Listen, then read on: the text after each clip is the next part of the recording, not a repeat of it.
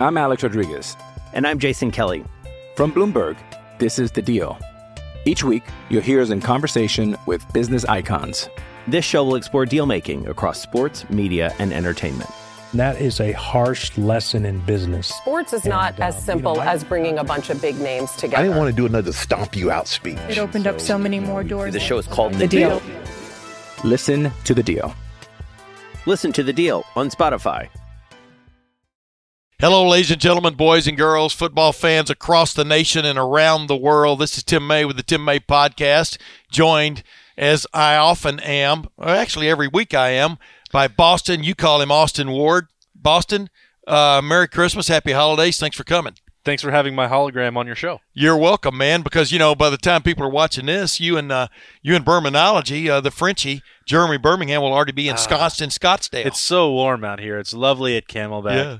The hospitality suite is flowing. Yeah, so to speak. It's great to be out here covering the PlayStation Fiesta Bowl once again. Nothing like the JW Marriott Camelback. It is, Tim. The greatest. It is the greatest host hotel in Bowldom. I could spend the entirety of your podcast talking about how much I love covering the Fiesta Bowl. Yeah, the hospitality suite, the golf that you can get in late December there, even if it's a little more expensive that time of year. Doesn't matter because you can't play out here. No, it's and then go hike. You can do anything. The Camelback Resort too. Just it's got it all, man. Well, like I said, Merry Christmas. Christmas came early for me on Selection Sunday. I guess we're going to find out. I'm gonna be joining you later in the week out there. For the build up to the college football playoff semifinal, otherwise known as the Fiesta Bowl. I'll save you some Tostitos in the hospitality suite. I want to tell you something. I want to ask you, though, what are you most interested in learning this week as the build-up ensues about this matchup? Obviously, we've talked about it to a great extent, the previous couple of podcasts, because to me it's very intriguing. Oh, man. Here's a team, Ohio State, with this ridiculous as Jerry Emig worked up, it's now the winningest by 0.9 thousandths of a point or 9/10 thousandths of a point program in the country, yet a team it has never beaten is Clemson. Clemson's got a 3-0 record, 1978 Gator Bowl, the 2013 season Orange Bowl, and the 2016 college football playoffs, which were played in the Fiesta Bowl out in sunny Glendale, Arizona. But the debacle in the desert. Yeah, the debacle in the desert, 31-0. Urban Meyer, only time he was ever, I think, shut out, correct? Yep. And, of course, wholesale changes were already in the works with that team. You heard me ask Ryan Day about that the other day, about what has changed, the biggest change they made offensively from that day. And, of course, he immediately disassociated himself with that game. But the reason he's at Ohio State is because Urban Meyer, for want of another term, cleaned house offensively after that game and went with Kevin Wilson as an offensive coordinator, Ryan Day as passing game coordinator, and probably co-offensive coordinator, but mainly quarterbacks coach. And since then, man, this team again this program has been on a record pace, including this first full season under Ryan Day. Yeah, that team could not throw the football. And I remember, Urban Meyer walked into that post-game press conference and was just like, something's got to be done. He said he vowed they were going to get it fixed. Yeah. And I think Kevin Wilson was already on the way in to join that staff, and then Ryan Day followed Tim shortly Beck was headed out the door to was Texas. Half of that staff was already going to be on the move, and it wasn't really clicking with Ed Warner as the offensive coordinator at that time, and it all came to a head in that game. We don't need to rehash all that, but the difference is the passing attack. And so if we're talking about Ohio State showing, I think both of those games were instructive for them. The 1-13 was like, okay, the defense is broken. Clemson ushered in that new era for Ohio State. You go get Chris Ash to help Luke Fickell and change things there. The offense was broken in 16. Clemson exposed it. Ryan Day comes in, Kevin Wilson as well. Those guys completely overhaul the passing attack. So this will be the opportunity for Ohio State to say, 6 years later, the recruiting has went in this area, the coaching went in this area. Here is the complete product. Yeah, and that's it, because 2016, J.T. Barrett, final years of starting quarterback.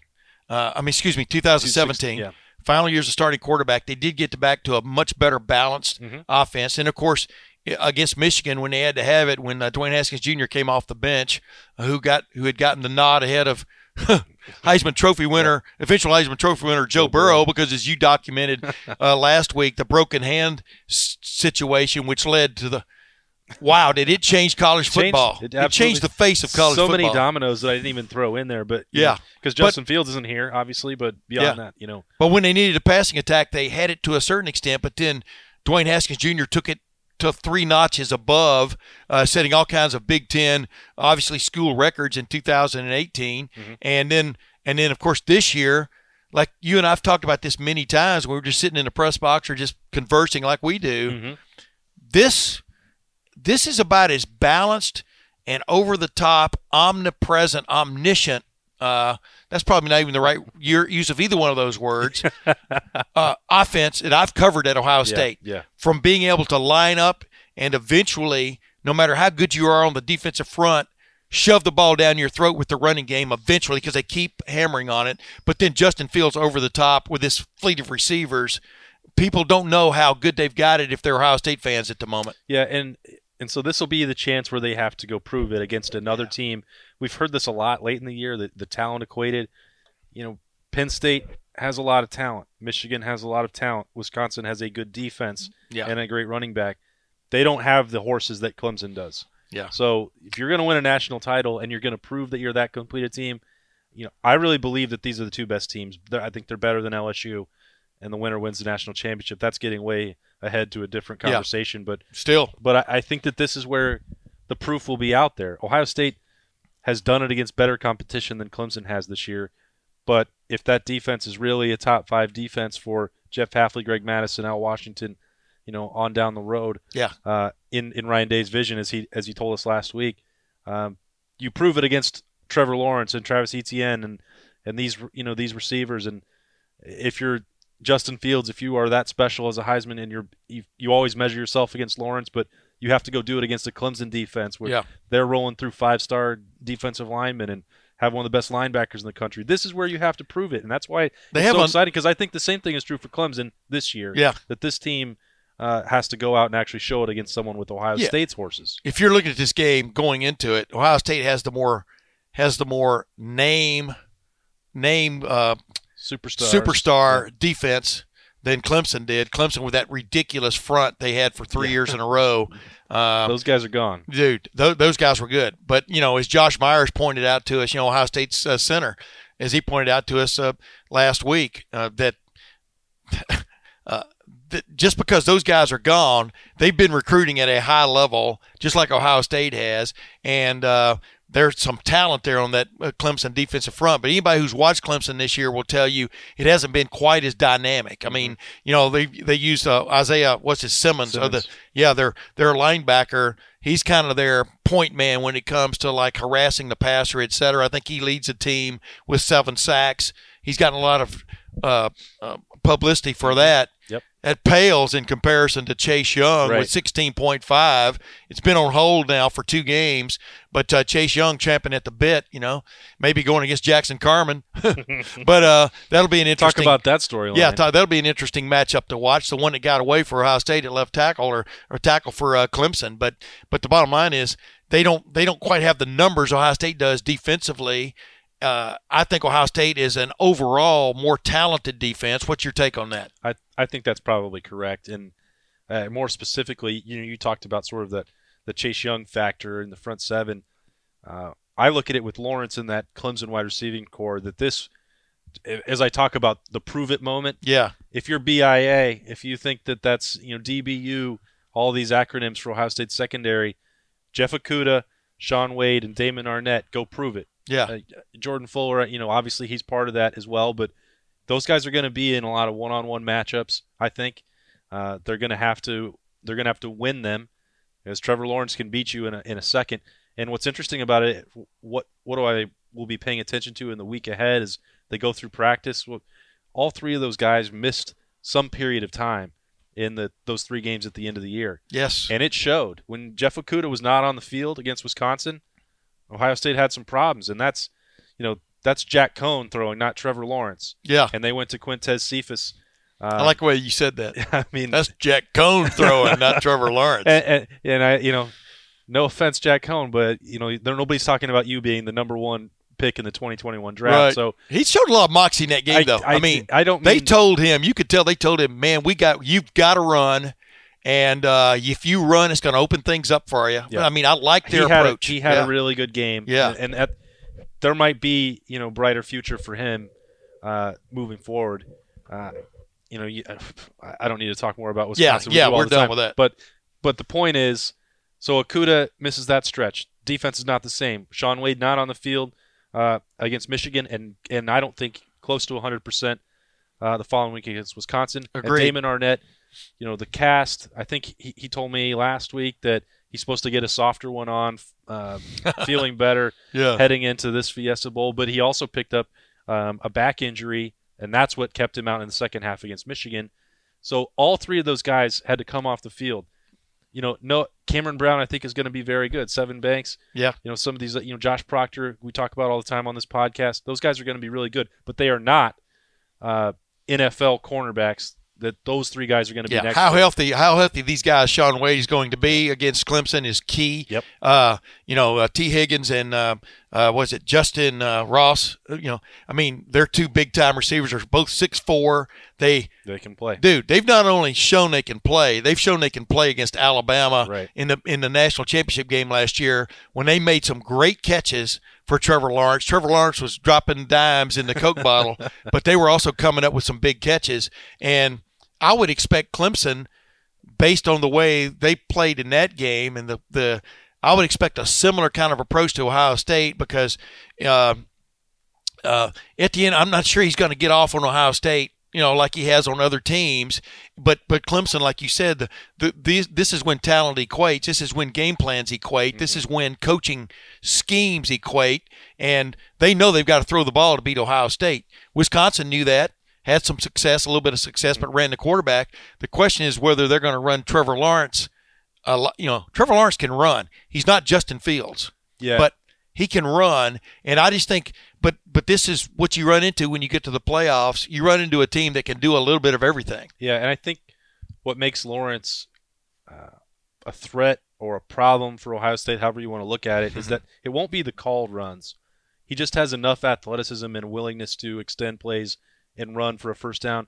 This is not a perfect comparison, but like what Cardale Jones did during the playoff run. Yeah. They weren't going to do a lot of, zone reads or design, calls for Cardale, but when it's there, go for it. But sometimes there'd be a quarterback draw, a quarterback power, but more often than not, it was scramble, lower your head and see what you can get. Yeah. And Lawrence can do that. And so that tests your defense, especially if you're going to play a lot of man coverage. So that's going to be a little bit of the interesting dilemma there as the chess match played. Yeah, it's really interesting because Shaun Wade, I love talking to Shaun Wade, and Shaun Wade's like as honest as you can get, And he was talking about Travis Etienne, the running back, and he goes, I don't remember the exact quote, but it was, man, this guy is good. I mean, you're not sure he's getting the publicity maybe he should, and then you've got the two wideouts who clearly have proven themselves, and they know. The Ohio State defense, they know they're in for a fight. They know they've got to step up. Mm-hmm. Shaun Wade knows he's probably got to play all day. Can he do it? I mean, he would be on the slot guy. We'll see how because they like to mix those guys around to get the matchups they want. And then on the offensive side of the ball for Ohio State, they're dealing with what a lot of people think may be the most creative, solid. Yeah, even though he's creative, he rarely leaves the I's undotted or the T's uncrossed, which means unsound, in Brent Venables, the defensive coordinator, highly renowned defensive coordinator for Clemson, who long ago could have left for a head coaching job somewhere. But I remember talking to him down at Clemson in the build-up to that game in 2016, and he was talking about how, he really likes where he is. Sometimes you kind of have to find your niche and go for it, and he really enjoys being a defensive coordinator, much like Bud Foster at Virginia Tech. Yep. Brent Venables, he could be anywhere he wants to be right now as a head coach, but without a doubt, they're going against a quasi-guru genius kind of guy. That was a lottery ticket for Dabo Swinney, that you get this guy who is as respected as he is. Well, him and Chad Morris. Yeah, they have no desire, and he said it many times. We'll see if it's that way forever, but so far in his career, it's proven out that he doesn't want to be a head coach. He's very well compensated to do what he does. Not a lot of other places he can do it. But, I got this question a lot when we talked about Jeff Hafley last week. And, the first reaction is always from Ohio State fans, like, well, why doesn't Ohio State have one of these guys? Why can't they find him? Well, the names you mentioned, Bud Foster and Brent Venables, those are unicorns. There's only 2 of those guys really in college football. One's retired and one is happy at Clemson. And they pay him $2 million to stay there. Yeah. It's not like Ohio State could have offered Jeff Hafley $2 million for him to turn down Boston College. I mean, they could have, but he probably wouldn't have. He made no mistake that he wanted to be a head coach. You can't just find those guys. They're so hard to identify and to get on your staff. It's a lucky break for Clemson. Everybody else has to live in this real world where these guys want to take their shot. And Venables, I remember that there was once a time in his career back in Oklahoma, I think, where he wasn't the most popular coordinator around. Correct. Had some problems, and he's kind of got to learn your trade. He's got to learn your trade somewhere. He's kind of found the perfect fit too, and you don't. Sometimes you don't need to rock the boat in that situation, but he also has. That's what I know what you're fixing to say. Go ahead. An incredible amount of talent to work with. Yeah, I mean, we're giving Jeff Hafley and Greg Mattison their chops and their props. Yeah, rightly so. But holy smokes, as Greg Mattison said from the get-go, he saw as much talent as he's ever seen. You got to remember, he came from Michigan, so you understand where he's coming from there. But his big deal was don't let the scheme get in the way of good players just playing football. And really, Brent Venables comes up with some creative stuff on occasion, a creative blitz here and there, creative coverage things where he shows you one thing and they fall into something else. But the reason you can do that is because you've got guys with great lateral speed, great awareness, and great just foot speed. You also can't do that for an entire game. Exactly. You're just not going to, especially when the talent equates, you're not going to go out there and outsmart Ryan Day on every single play. Right. The vast majority of the time, these teams are going to line up. They're going to do what they've done all year. Ohio State's going to try and run J.K. Dobbins. They're occasionally going to run Justin Fields. They're going to throw the out, bootleg and throw to Chris Olave. And Clemson's going to have to line up and stop the run. Yeah. And have their corners win a one-on-one matchup against good wide receivers and keep an eye on Justin Fields when he runs. That's the players are going to decide it, not the scheme, I don't think. And as Ohio State hopes, they're going to have to deal with Justin Fields being a big-time running threat. Good point. Yep. Now, whether that's going to happen, who knows? I mean, Adam Stewart, is one of the great rehab guys out there who's been spent a little time in the NFL, been sought by NFL teams to join their staffs, et cetera. And he's been working, I'm sure, night and day on that left knee, just like he worked with J.T. Barrett a couple of years ago. He's earned his money the last couple of years. Oh, yeah. This guy is brilliant, actually, at what he does. And so we'll see how that pays off in this game. But you're exactly right. What Ohio State presents to Clemson is something you haven't faced all year. There's talent at every position on the offense, including all 5 line positions, 3 tight ends that have proven, 4 tight ends that have proven they can play. They will block and do. And then you've got the specter of a running quarterback. It's really funny, man. Because that's part of the build-up. But, you see these guys in high school. And, of course, Ohio State just wrapped up another signing day, a big-time talent coming in again.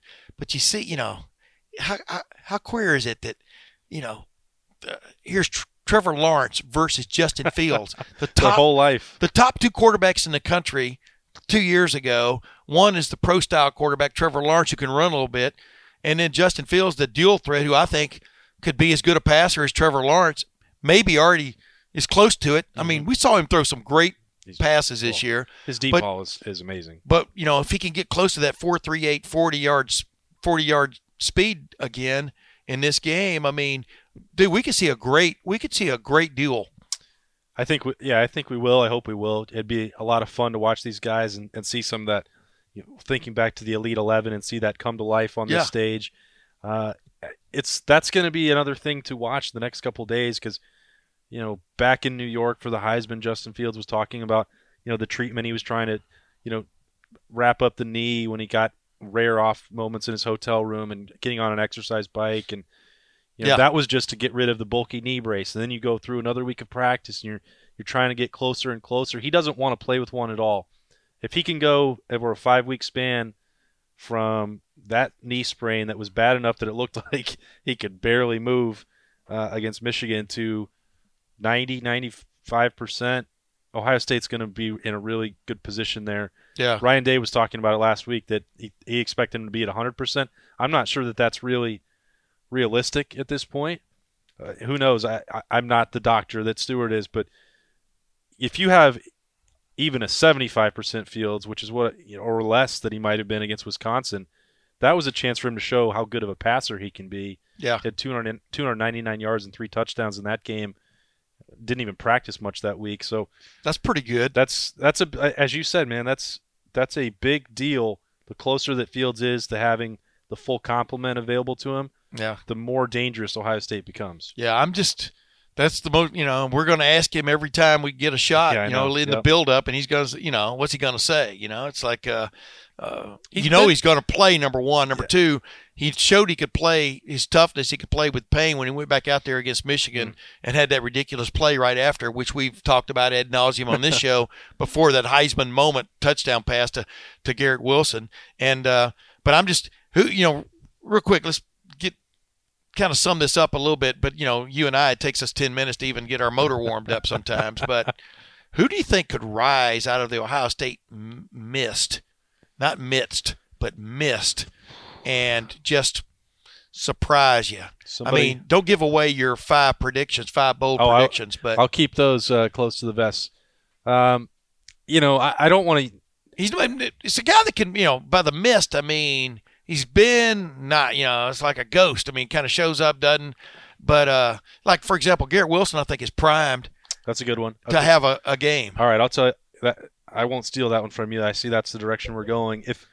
I don't think Baron Browning is still listed as a starter on the depth chart they put out. Yeah, and he's come and gone with the injuries. So I don't know if that counts as truly off your radar. But I kind of wonder where those depth charts come from sometimes. But go ahead. Yeah, we don't need to dive the depths. But if there is a defensive player that you need to match up with this athleticism of Clemson, and the variety of ways that Baron Browning can play, that core muscle injury really was a bad deal for him on that, the play that he won't ever forget. Gets called for the penalty. Jordan Fuller's going back on the pick 6. Yeah. And he gets hurt trying to make that block, which is flagged.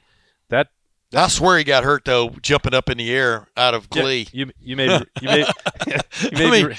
be right about that. He got about part. 18 feet off the ground. He was so fired up. So whatever actually caused it on that play, that really zapped him because he is such a dynamic, freakish kind of athlete. Yeah. Goes sideline to sideline. They had a lot of creative blitzes set up for him. See, that's a good call because that's the kind of thing I was looking for. Is a sneaky, the thing that where that guy's been not 100% as Hayden Fry, you say he's had a hitch in his get-along since that play. Yeah. And that's a guy the rest could really pay off for him. Thayer Munford, there's a guy, he's got to have a game. He's got to – we'll see how he comes along and stuff. Wyatt Davis, we saw him go down, against Wisconsin, and that shoulder, sometimes, you never know if they're going to how they're going to heal or they're going to get strong enough, for him to be 100%, even though he obviously, came back in and could play. But those are the little guys that are 3-week, and it's not really an off. Huge, yeah. It's not like, the bad thing from the scheduling is, the Big Ten game a lot of times has been December 2nd, 3rd. Now it was December 7th. Like you said, the Heisman, Trevor Lawrence didn't have to go through that whole thing. Justin Fields did. But how is this going to help these guys from a rest standpoint? It's not really as much rest as you think. It's kind of a compressed schedule. Yeah. Obviously, I much prefer it to back when you had this 6 weeks, whatever, for the 2002 man. That was crazy. That's just – you really – as many stories as I've written in my life, you almost ran out of juice, man. It was – like, okay. Yeah. Like 3 more days. You get to Phoenix. Who did I write about last week? Oh, I got to do somebody different, Yeah, so, I think it's better this way because it's more of a continuation of the season. It is still – you can still get a little rust or, there's the weird fatigue that Chase Young and Jeff Okudah and J.K. Dobbins and Justin Fields when they're flying all over the country for the award circuit. That's a weird kind of thing.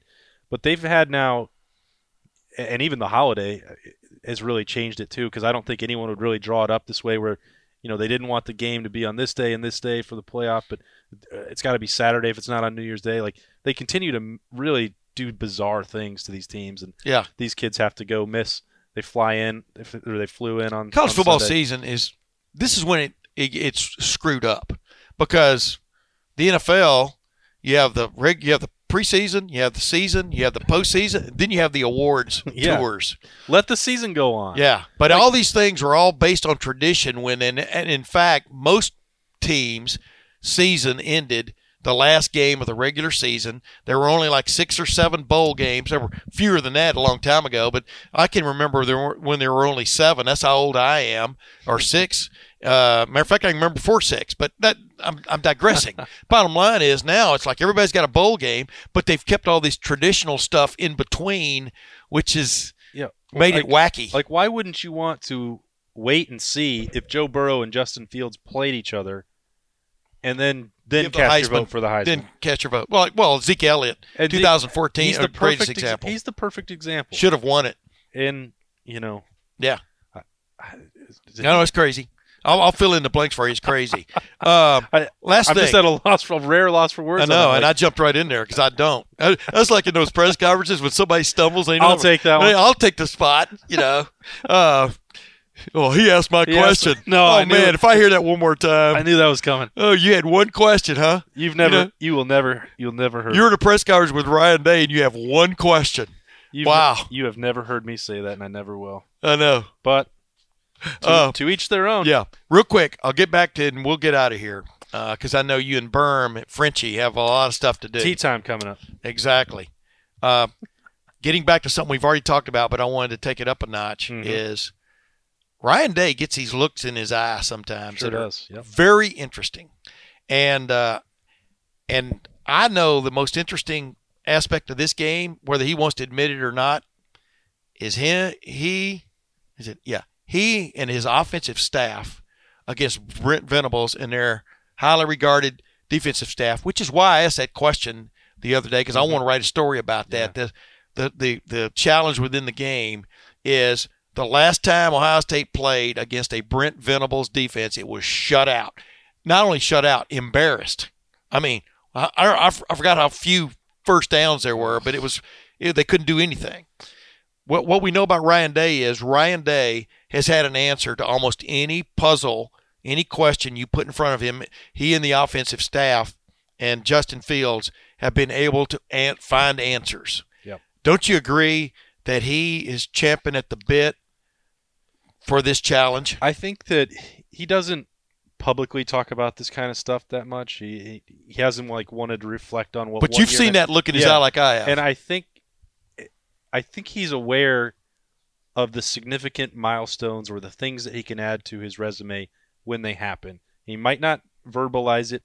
He might not even talk about it afterwards. But, the Don Brown thing that you wrote about before, Michigan he was aware of that. It was also brought to his attention. The challenge. Internalized and what that meant to, for him to win in his first edition of the rivalry. Yeah. And to do it in the fashion that he did, how that impacts his career and the way he's perceived.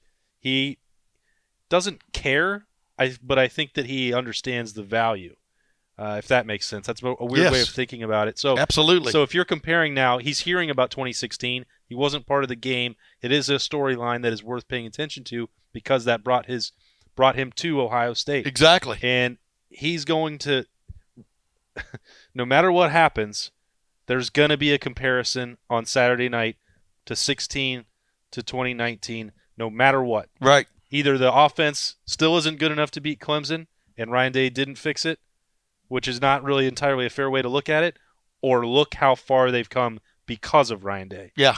And that stuff does matter to him. Yeah. To me, it's like one of those movies where the bank robbers work their way, break into a bank middle of the night, and they've got it all figured out, except the bank has a new safe they weren't counting on.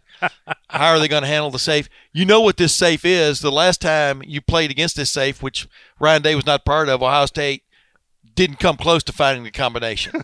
And that's why, because I think this game, as good as Ohio State's defense has played, it has showed some gaps, let's put it that way, in its armor the last couple of games. And as talented as Clemson is on offense, it's hard to believe it's hard to believe they're going to keep them quailed for an entire game. I'm talking about Ohio State's defense. They're not going to shut Clemson out. I'm really expecting. I'm not giving a prediction yet, but I'm really expecting something at least in the 30s, maybe both teams, because I think because this is now, man. This is a heavyweight fight. You throw haymakers, and you agree. Yeah, I think that you often have this. People go into this game and they look. It's like, there's two such good teams. Like, how's anyone going to score? Such good defenses. Yeah, like. It's going to be incredible. Well, those are also really freaking good offenses. And you can be a good defense and still give up 24, 27, 30 points to Clemson or Ohio State and have really done something. You know why? Because as I've talked about a million times with you and others and on this podcast, when you go into a game like this, you've got to not just be willing to throw, you've got to throw the ball. Both teams have playmaking, game-breaking wide receivers they've proven that have been proven in big-time situations. And that's why you can still play. You can play great defense and give up a big play. You can play great defense and then give up a big play. And what they try to do is these big time teams, like I said in big time games, you try to shorten the odds for yourself by there aren't as many defenders when you throw a little fade out to the left side over here, or a takeoff down the middle, or you run Jeremy Ruckert up the seam. There aren't as many Clemson Tigers to beat. You try. You definitely want to establish something in the running game, but you got to throw the ball. And what it'll come down to then, and that I think we kind of see eye to eye on the way the game could play out. You need one or two stops that are in the red zone. Correct. Force a field goal. You need Chase Young forcing a strip sack or some unexpected turnover, and you only have to do that 2 or 3 times. Yes. I'm not saying that Ohio State's going to score every time it goes up and down the field, but Ohio State's offense is going to score. Clemson's offense is going to score. Whoever can get 3 or 4 possessions to limit the damage or cut it out entirely, that's it. That's what you need in a big-time game. Who's going to be capable of doing it? I think, once you get down here to join me in person, we send both of our holograms back to Columbus. We'll have the score prediction. But I look at it, and 4 and 5 stars at every position. But the true superstars, I think Ohio State has more of them. Yeah. And the way that this season has played out, and Ryan Day has talked about it and really embraced that, it's a coaching cliche, but for the big-time players making the big-time plays in the big-time game, the elite players, I think there's just more of them that tip the scale for Ohio State. But you only need 1 or 2 of them. As you said, it's a cliche because it's true. Yeah, right. I mean, bottom line. Ladies and gentlemen, as always, I appreciate my moments with Boston. You call him Austin Ward. And we're going to have a good time out in the desert one way or the other, right, Boston? That's the way life. That's the way you have to approach life. I've already broke into the hospitality suite, cracked it open early for us. There you go. And I've got a little bit of a different take on life now. I mean, for a lot of reasons, and I enjoy these moments, man. You never know when you're going to get to experience them again. And speaking of that, you never know when Christmas. Have you got all your Christmas shopping done? I will. Et cetera. I got maybe an idea for you for a late Christmas gift for maybe a big-time college football fan, Big Ten fan, big-time Big Ten fan, say that 3 times, or maybe an Ohio State fan that's coming up in a moment with a guest of mine. And then I have a very special guest who is going to experience when Ohio State plays Clemson. He's going to experience the Mike Boren syndrome. I'll get to that and more right after this. I'm Alex Rodriguez. And I'm Jason Kelly. From Bloomberg, this is The Deal. Each week, you'll hear us in conversation with business icons. This show will explore deal-making across sports, media, and entertainment. That is a harsh lesson in business. Sports is not as simple as bringing a bunch of big names together. I didn't want to do another stomp you out speech. It opened up so many more doors. The show is called The Deal. Listen to The Deal. Listen to The Deal on Spotify. As I promised, ladies and gentlemen, I'm going to help you with your late Christmas ideas, late shopping. If you're kind of perplexed on what to give that person in your life, be it male or female, who is a Big Ten fan, a sports fan, an Ohio State fan, I've got just the number for you here. It's called This Is Big. How many times can you give someone a gift and be able to claim this is big, but this is a book about the Big Ten that goes back to the beginnings of the Big Ten, the history of it, why it is what it is, why it is the greatest conference in the nation when it comes to collegiate sports. And the guy who put it all together, really the guy who glued it all together, so to speak, is Ed Sherman. Ed's on with him right now. Ed, thanks for coming on, man. And wow, what an endeavor. Yeah, great to talk to you, Tim. We go way back, obviously. We saw some of that history together. Yes. Yeah, it's been great. It's Big Ten. This is big, 350. It's a big book, as I've been saying. It weighs 5 pounds. I think you saw it. You have to get a little bit of, at the very least, you get a little bit of a workout carrying it around. Dude, I was thinking you could have named it "This Is Heavy," but it wouldn't have been quite as. It's by the way, by big, we're talking about B1G, which is the Big Ten logo. But go ahead. I mean, what was your, just in a nutshell, what was your genesis? Why did you determine this needed to be done? Well, I had been a child of the Big Ten, dating back to Northwestern days, watching Mike Adamle as a kid, and then going to Illinois, and then getting to know you when I was at the Chicago Tribune and covering college sports in the late 80s and through the 90s and beyond. And I just thought there was a lot of history in that conference, and I love history. And I went to the Big Ten, Jim Delaney, in 2017, and his associates, and said, "Hey, let's do a history book on the Big Ten. There's so much history, and it should be done in one place." And they were all for it, and we kind of went rolling from there. Yeah, Jim Delaney even does the forward in this book, and it's excellent. And this is really funny, Ed. I used to like National Geographic when my parents got it when I was little because of the pictures, And the great thing about this book is it's chock full of photos, ridiculous photos and stuff, but also nice stories and explanations, and for Ohio State fans in particular, it's not just about football, but it does chronicle Chick Harley and Ohio State's entry into the Big Ten way back when. It wasn't one of the charter members, but it got things going. But talk to me about that. I mean, just Ohio State's in particular, the beginning of it all.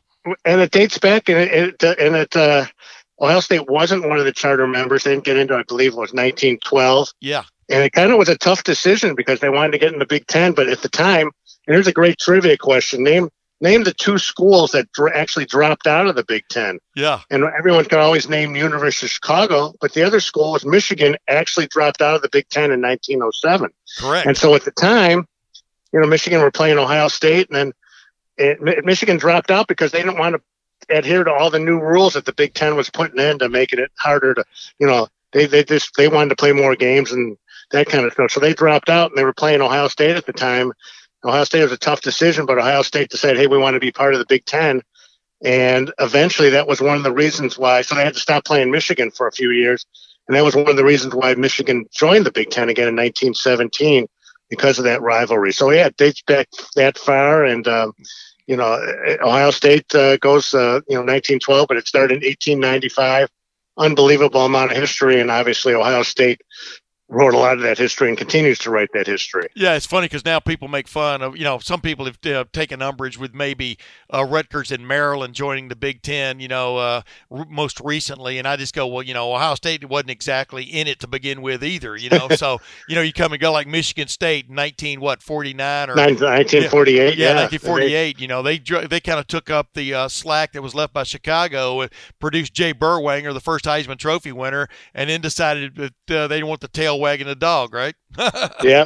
And that was great. And they had Lamus Lonzo Stagg, who basically was their first, the legendary coach, who basically is pretty much the father of modern, of college football, what we see, post 1900. Yeah. One of my favorite parts of that book is the picture of the rules. And how many? I can't remember. Was it 10 or 12 rules? 12 rules that they came up for teams, basically saying, we'd appreciate it if you don't use professionals. I'm just paraphrasing, and it was hilarious the rules that.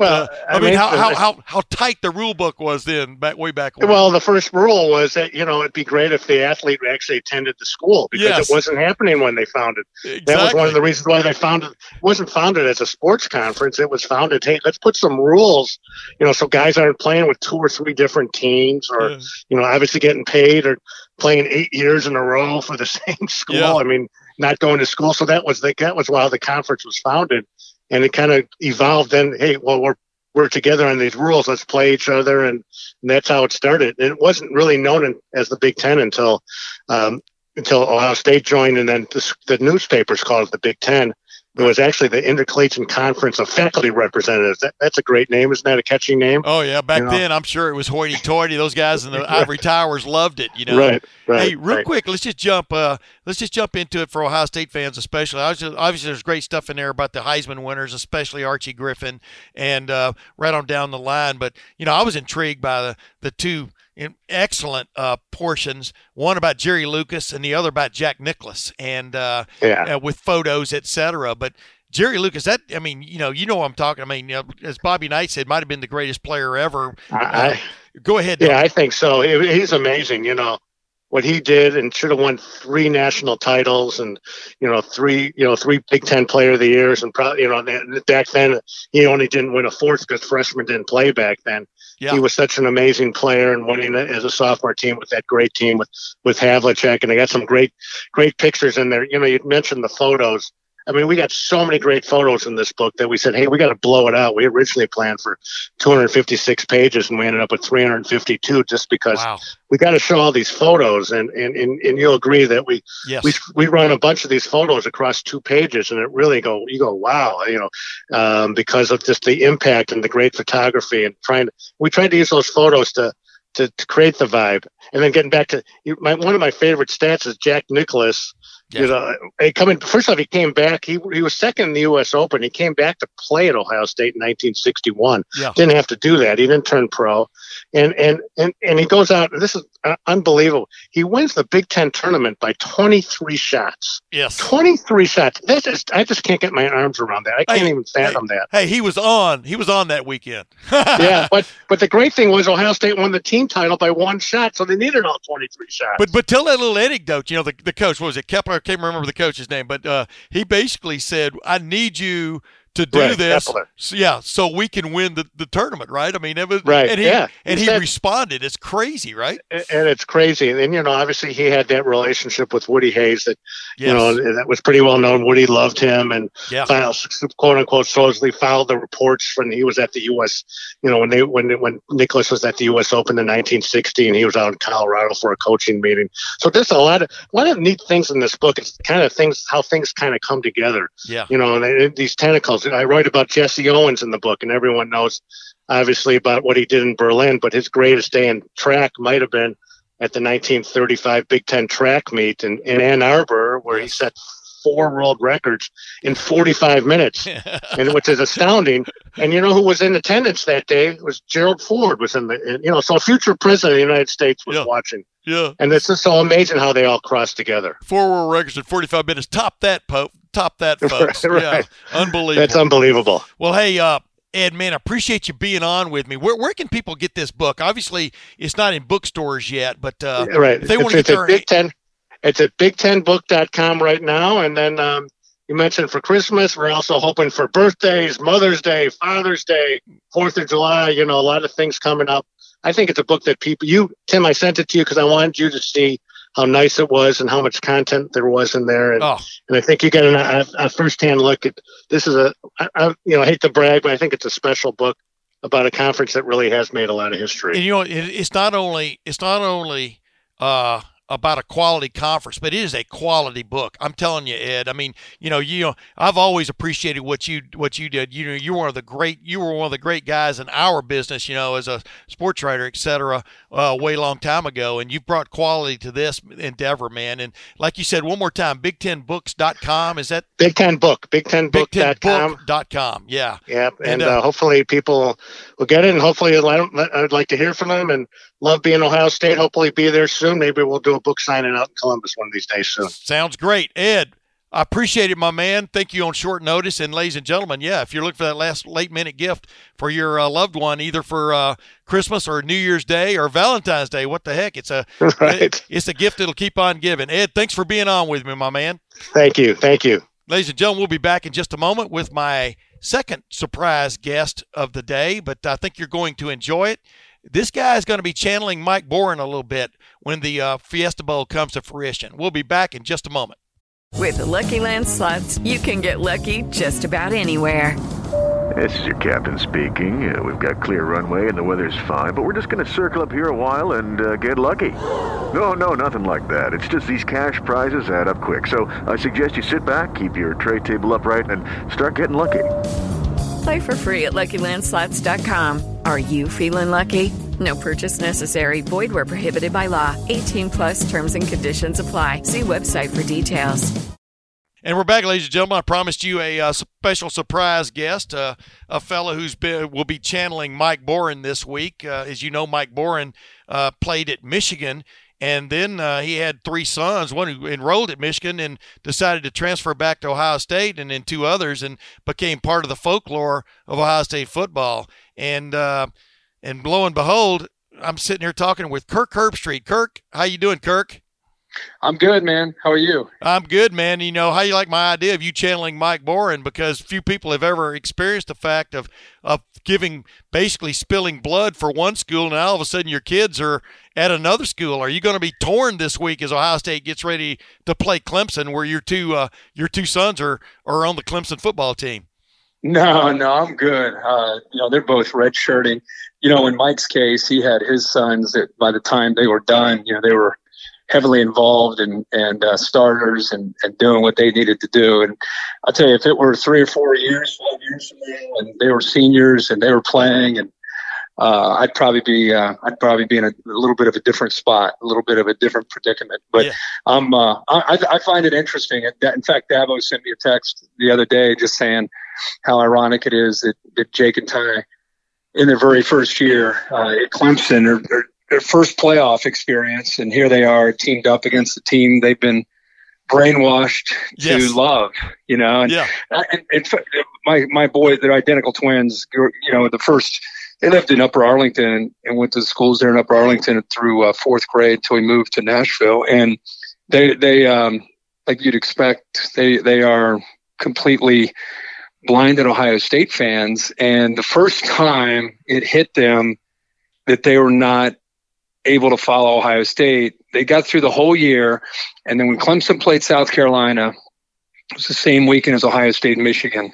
Yeah. And my family's making plans. Okay, my wife, my kid, my other kids are going to fly to the game. And Jake and Ty were like, man, it's really hit me that I can't go to the game. Ohio State, Michigan, I can't even watch it because we're playing South Carolina and we have to stand, on the sidelines for that game. Yeah. So they're like, man, this is dead. It's official. I guess, we're not at Ohio State, we can't prove them. So it hurt them. It hurt them for sure. That's funny because I had one kid who went to Ohio University, and remember when Ohio U had a lead on Ohio State late in the third quarter that one year, and they're all down on Union Street or Court Street, wherever it is down there in these bars, and they're all cheering, and then all of a sudden he said everybody got kind of quiet because they realized, wait a minute, if Ohio State gets beat, we don't have anybody. You know what I mean? We don't have anybody to really cheer for because that's a strange thing, man. But hey, good. Yeah, it is. Hey, it is. But it'll be fun. I'm actually calling the game, so it'll be a lot of fun to obviously.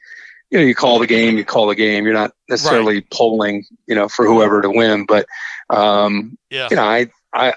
it'll be interesting to have them there, standing on the sideline wearing orange, and then have the Buckeyes on the other side. Yeah, what a strange world we live in, though, Kirk. Everybody grows up, right? Hey, real quickly for you, just give me in a nutshell how impressed you've been with what Ryan Day has accomplished this year. Somebody can hand you a fighter jet that's got all the bells and whistles on it, but you still got to fly it. You still got to hit the buttons. You understand what I'm saying there? Yeah. He definitely – this beats what the situation Jeff Hafley's going to be walking into in a couple of weeks of taking maybe Boston College to another level. I mean, obviously Ryan Day inherited the whirlwind here, and he's ridden it, right? And just I guess how impressive have you been so far with him? Well, I would go back to last year, and I'd make an argument that maybe the 3 best games they played last year was when he was the head coach. So then you look at the baton being handed to him after last year, and you're right. It's one thing to have a team; it's another thing to be able to keep a team motivated, prepared, and hungry as consistently as he did, and they did that. I mean, they were the only team this year in college football, with the exception of the first half against Wisconsin, that you could say that, man, they played either what they're capable of playing or close to what they're capable of playing in every half of football. Yeah. And that's hard to do. I don't care if you have NFL players on your roster or not. And so I think he deserves a lot of credit. In fact, I do a show at the end of the year called the Herbies, and I give a Coach of the Year award. And I know there's Coach O and Matt Rule, and there are a lot of great candidates, but I gave it to Ryan Day, and it had everything to do with not just the year that they enjoyed being undefeated, but the challenges of stepping into that shadow of Urban Meyer. And Urban Meyer still walks over to the Woody Hayes facility, still has an office there. He pokes around, and it's not like he retired and left. Yeah.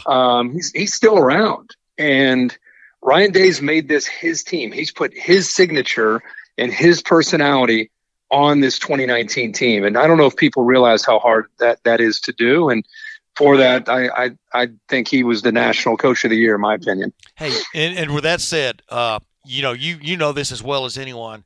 How great a job Dabo Swinney inherited a pretty decent situation when he suddenly was named the head coach, and basically flourished. But how great a job has he done in the modern era to take Clemson to the next level? Because they were never on. Danny Ford, won a national championship way back when, 82 or whenever it was. But Dabo, it's Ohio State, Alabama, Clemson. That's, and maybe Georgia might be in the conversation, maybe Oklahoma. But you agree? I mean, this is the elite, right? Oh my gosh, yeah. I mean, and what he inherited was a team that was incredibly inconsistent and perennially underachievers. Yeah. They that term Clemsoning had everything to do with 1 week they would get up sky high. Just before Dabo got there, he was an assistant. They'd get up to play Florida State, and they'd beat them or give them a great game. Yeah. And the next week they'd play Georgia Tech on a noon game on Jefferson Pilot, nobody watching, and they'd lose by 30. That was Clemson. They'd finish every year about 8-4, and they'd go to the Gator Bowl or whatever bowl they'd go to, and nobody really took them very seriously. Yeah. And all of a sudden, Dabo Swinney went in there, and things just changed. They became a different team. I tell you, because I follow the team very closely, just because I follow all these teams very closely. But 2011, they played West Virginia in an Orange Bowl, and they got beat 70-33 in an Orange Bowl. Yeah. And they fired their defensive coordinator, Kevin Steele, who, by the way, is at Auburn right now doing a great job. But they hired Brent Venables. And in 2012, they had a good year. And at the end of that year, they played LSU in a bowl game, and they won it on a last-second field goal. And if you would go back from 2012, think about how many years you're talking about. Yeah. Talking about 8 years. 2012 to this year, Clemson's team is as good, if not better, than anybody else in the country when it comes to overall winning percentage and what they've done in their bowl games. I mean, they think about some of the behemoths that they've played and lived to tell about it. I just told you about LSU. They beat Ohio State the next year in an Orange Bowl. Yeah. They ended up playing Oklahoma a year after that, beat them 40-6.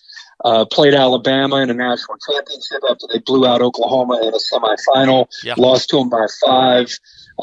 Ended up beating Ohio State 31-0. Same year, beat Alabama. I mean, this has been going on for a number of years. They're not just a defending national champ. I mean, this brand is rubbing shoulder to shoulder with Alabama, and they've won 2 of the last 3 national championships. So I still don't think they get recognized, for who they are. Yeah. And I think that's the chip on the shoulder that they play with, and that's what they'll come into this game with. Nobody respects us, and they'll be out to prove everybody wrong. And it'll be fun to see how this thing shakes out. I don't know if you can say this this is my own take on this game. I think the 2 best teams of the 4, I'm talking about complete teams, are playing in Glendale. That's my take on it. I mean, that's fair. I mean, LSU's gotten better late in the year with their defense. They've gotten healthier, and I think they started to play with a little bit of a chip on their shoulder when the committee flipped Ohio State to 1 and LSU to 2 with about 3 weeks to go in the season. And the reasoning was Ohio State's a more complete team. I think Coach O and Dave Aranda used that as motivation. But I think since then LSU's played a lot better on that side of the ball. But I would say from the beginning of the year to the end of the year, you're 100% right. It's Clemson. The knock on Clemson is they haven't played anybody. And that's valid. I mean, they played A&M, but they just haven't played anybody enough for you to be able to say they're a great team. We know for sure they look like a great team, and they're discarding every inferior opponent by 42 points or more, which is what you should do. Yeah. But we're really not going to know how good they are until they play in this game against Ohio State. Once we see the results of this game, we're going to have a much better idea, obviously, of who this Clemson team is. Okay, I'll let you go real quick. I want to ask you a couple of quickies. What's the most intriguing specter of this game coming up from your stand? I mean, I'm just throwing it out there. Mine is the two best quarterback prospects of the 2018 class going head to head. Are you kidding me? You know what I mean? Go ahead. I mean, I don't know if you agree. Yeah, no, I think that's a good one. They're both having great years, obviously, and it's a chance to see them go head to head. And I think there's just so many layers here. Like when I look at Ohio State and I look at Clemson, as much as the quarterbacks in the passing game get the highlights on SportsCenter, if Travis Etienne, who averages 8 yards a carry, can't get established, that's when Trevor Lawrence has gotten into trouble, forcing the ball into coverage and throwing some picks. And their whole key in establishing their rhythm is they got to get him on track. Mm-hmm. If they get him on track, they're really challenging to stop. And I think on the other side with Ohio State, I think it's not just J.K. Dobbins. Let's knock on wood and hope that Justin's knee is better after a 3-week rest, or getting rehab and rest, because I think his ability to run the ball in this game against Brent Venables' defense is essential. And you get the tandem of Dobbins one way or the threat of Fields the other, make those defenders, especially the safeties and backers, have to respect that aspect of the offense. Then you get your one-on-one chances where Olave and company can make big plays in the pass game. So I think it's the running games of both these teams that are going to be very, very important. And if there's one specific matchup I can't wait till you see T. Higgins, number 5, and Justin Ross, number 8, in person. Yeah. They're very, very similar to Benjamin Victor as far as their height and weight. They're both about 6'5", very long arms, and have great length in the passing game. I can't wait to see Okudah and Wade and Arnett one-on-one against those receivers, because it's good against good. I mean, Wade and Okudah, we know he's going to be a first rounder. Those guys are first rounders, and Higgins and Ross are first rounders at receiver. Yeah. And because of the way they're built, I think Ohio State's one of the few secondaries, because of that length of those corners, that can hold up one-on-one. And I can't wait to see who wins that matchup, because that could go a long way as well, determining who wins the game. Amen. I mean, I just, and as I pointed out to my viewers earlier when I had Austin Ward on, these, Higgins and those are two guys that got it done a year ago against Alabama. I mean, made big plays in big time game. Yeah. I mean, anybody who sleeps on Clemson, I don't think anybody's sleeping on Clemson. I know Ryan Day's not sleeping on Clemson, without a doubt. I'll tell you what, though, Kirk, I'm intrigued because Ryan Day, you've gotten to know him very well. He'll get a look in his eye every now and then. I mean, he's, you know what a gentleman he is. I think he's intrigued by going against Brent Venables. If you follow my drift there, the chess game, you agree, right? I mean, we're going to have a camera, actually. Like I said, I'm calling it game. And one of the things I talked to our production team with is I want to do a shot as you're watching the game. I want to put Ryan Day top right as he's talking into his headsets. He talks to the GAs and the assistants who then signal into play. Yeah. And I want to be able to show viewers the cat and mouse game that goes on during when Justin looks over the sideline. He gets confirmation. We'd love to show what Ryan Day's, as you're looking at Justin Fields. I want to show the viewer what he's looking at, and then what those assistants are doing to give him his play. And then I want to have Brent Venables in the top left, and I want to show people how he's reacting to what Ryan Day is doing, because what you just said is very accurate. This will be a chess match. Brent Venables is known nationally as the best defensive coordinator at getting the last call in after the offense makes the adjustment. And so offensive coordinators feel very challenged by him to sometimes go fast, to not let him do that, and other times try to go to the very last possible second. So we're going to try to give the viewer at home a little bit of a kind of a peek behind the curtain there to watch the play callers with Ryan Day and Brent Venables, to watch them go toe-to-toe and see how that plays out. And last thing, on the other side, you got Chase Young sitting there, finalist for the Heisman Trophy, 16.5 sacks, had no sacks the last 2 games of the year, but people aren't really paying attention if they think he wasn't effective, especially in that Big Ten championship game where he was still in on 6 tackles, et cetera. But is Clemson the kind of team you think that will challenge to block him one-on-one to begin with and then move to something else? I mean, that is the other matchup that you're kind of watching, and will that free up Devon Hamilton, Jashon Cornell, 2, in my opinion, totally underrated guys this year who've gotten things done on the inside for Ohio State? But what do you expect to see in a nutshell there? Yeah, I think you're right about the 2 interior players. I know they rotate a lot of bodies, but Cornell and Hamilton have definitely stepped up and have the capabilities of winning one-on-one. I think the strength of Clemson's defense is the interior. And I think the edges are somewhat of a concern in pass protection. Mm-hmm. I know Ohio State likes to move Chase Young around. In this game, I think it'd be smart to keep him on the edge. Mm-hmm. I want to see how Clemson tries to offset his ability to take a game over, whether they use a tight end to chip. Trevor Lawrence is incredibly gifted, much like Justin Fields athletically. You can see half rolls and boots and things like that to kind of move the pocket away from the potential threat of Chase Young. Yeah. You can also use the back to kind of chip on him.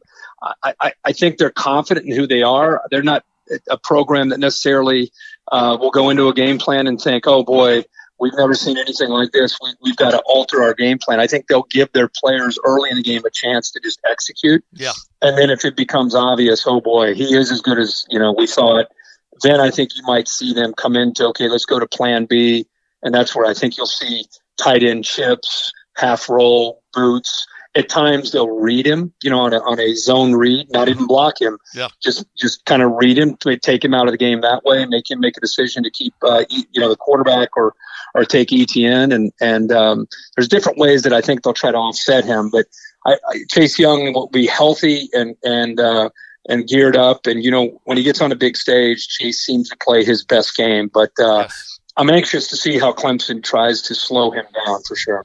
Ladies and gentlemen, Kirk Herbstreit breaking down Ohio State Clemson, also getting ready to, like I said, whether he believes it or not, he's going to channel Mike Boren a little bit.